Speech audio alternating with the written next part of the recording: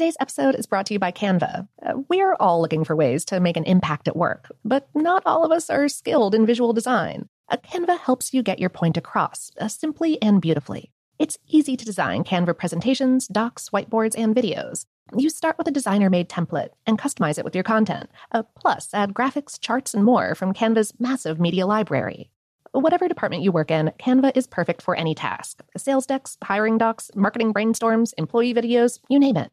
Anyone at work can design with Canva. Start designing today at canva.com. Designed for work. The 2024 presidential campaign features two candidates who are very well known to Americans. And yet, there's complexity at every turn.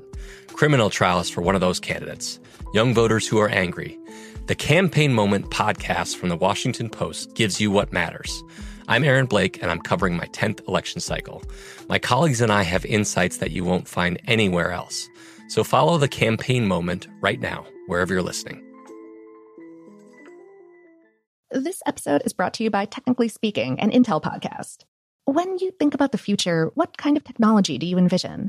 Whatever the future holds, artificial intelligence will undoubtedly be at the heart of it all. Join Graham Class as he hosts Season 2 of Technically Speaking, an Intel podcast, and hears from the minds transforming healthcare, retail, entertainment, personal computing, and more with the help of AI. Tune in every other Tuesday and explore the latest technology that's changing our world today and creating a more accessible tomorrow. Listen to Technically Speaking, an Intel podcast on the iHeartRadio app, Apple Podcasts, or wherever you get your podcasts. What's up, this your boy Lil Duval, and check out my podcast, Conversations with Unc, on the Black Effect Podcast Network. Each and every Tuesday, Conversations with Unc podcast feature casuals and in-depth talk about ebbs and flows of life and the pursuit of happiness. Unlike my work on stage, I tap into a more serious and sensitive side to give life advice and simply offer words of encouragement, yet remind folks to never forget to laugh. Every Tuesday, listen to Conversations with Unc, hosted by Lil Duval on the Black Effect Podcast Network, iHeartRadio app, or wherever you get your podcasts. Presented by AT&T. Connecting changes everything. From BBC Radio 4, Britain's biggest paranormal podcast is going on a road trip. I thought in that moment, oh my God, we've summoned something from this board. This is Uncanny USA. He says, somebody's in the house, and I screamed. Listen to Uncanny USA wherever you get your BBC podcasts, if you dare.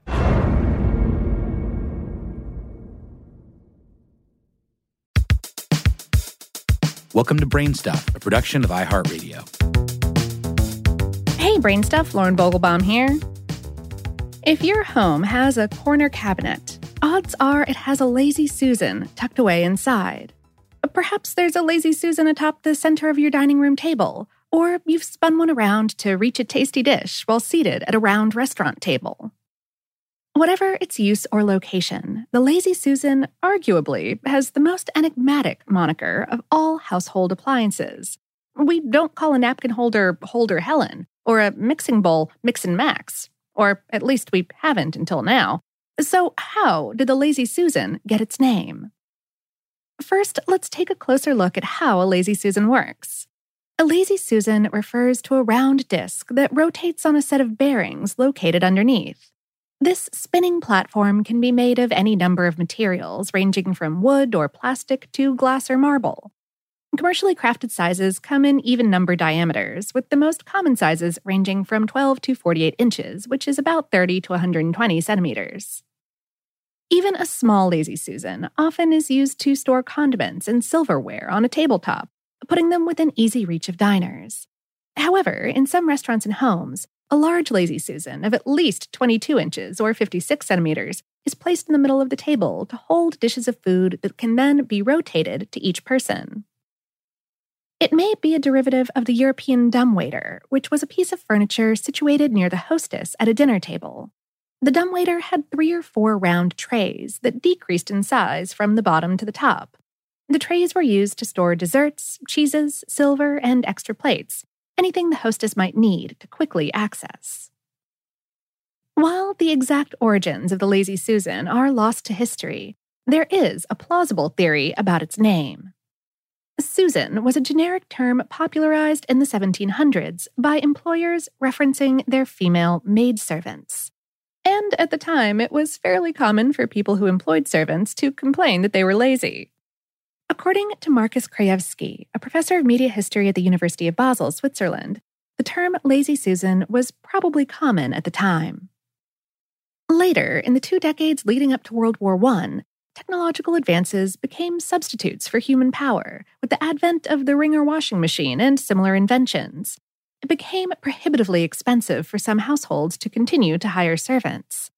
As rotating wooden trays cropped up in kitchens and on dining room tables, replacing the need for servants to dish food, the term lazy Susan likely became a mashup of a reference to both the lazy employee and the substitution of technology for human power. There are other theories as well, although most experts agree that this ubiquitous household aid probably didn't have a single inventor or a solitary namesake.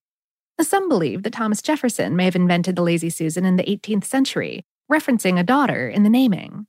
As the story goes, his daughter Susan wasn't a fan of being served last at the dinner table, and thus became his inspiration.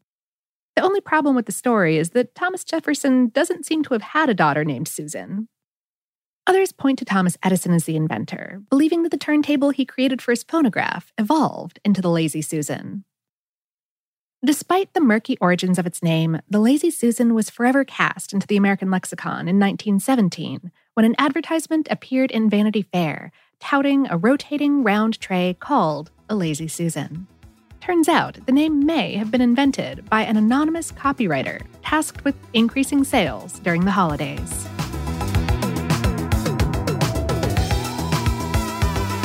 Today's episode was written by L'Oreal Dove and produced by Tyler Klang. For more on this and lots of other rotating topics, visit howstuffworks.com. Brainstuff is a production of iHeartRadio. For more podcasts from iHeartRadio, visit the iHeartRadio app, Apple Podcasts, or wherever you listen to your favorite shows.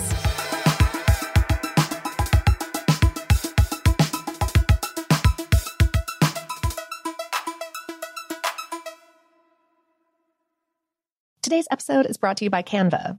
We're all looking for ways to make an impact at work, but not all of us are skilled in visual design. Canva helps you get your point across, simply and beautifully. It's easy to design Canva presentations, docs, whiteboards, and videos.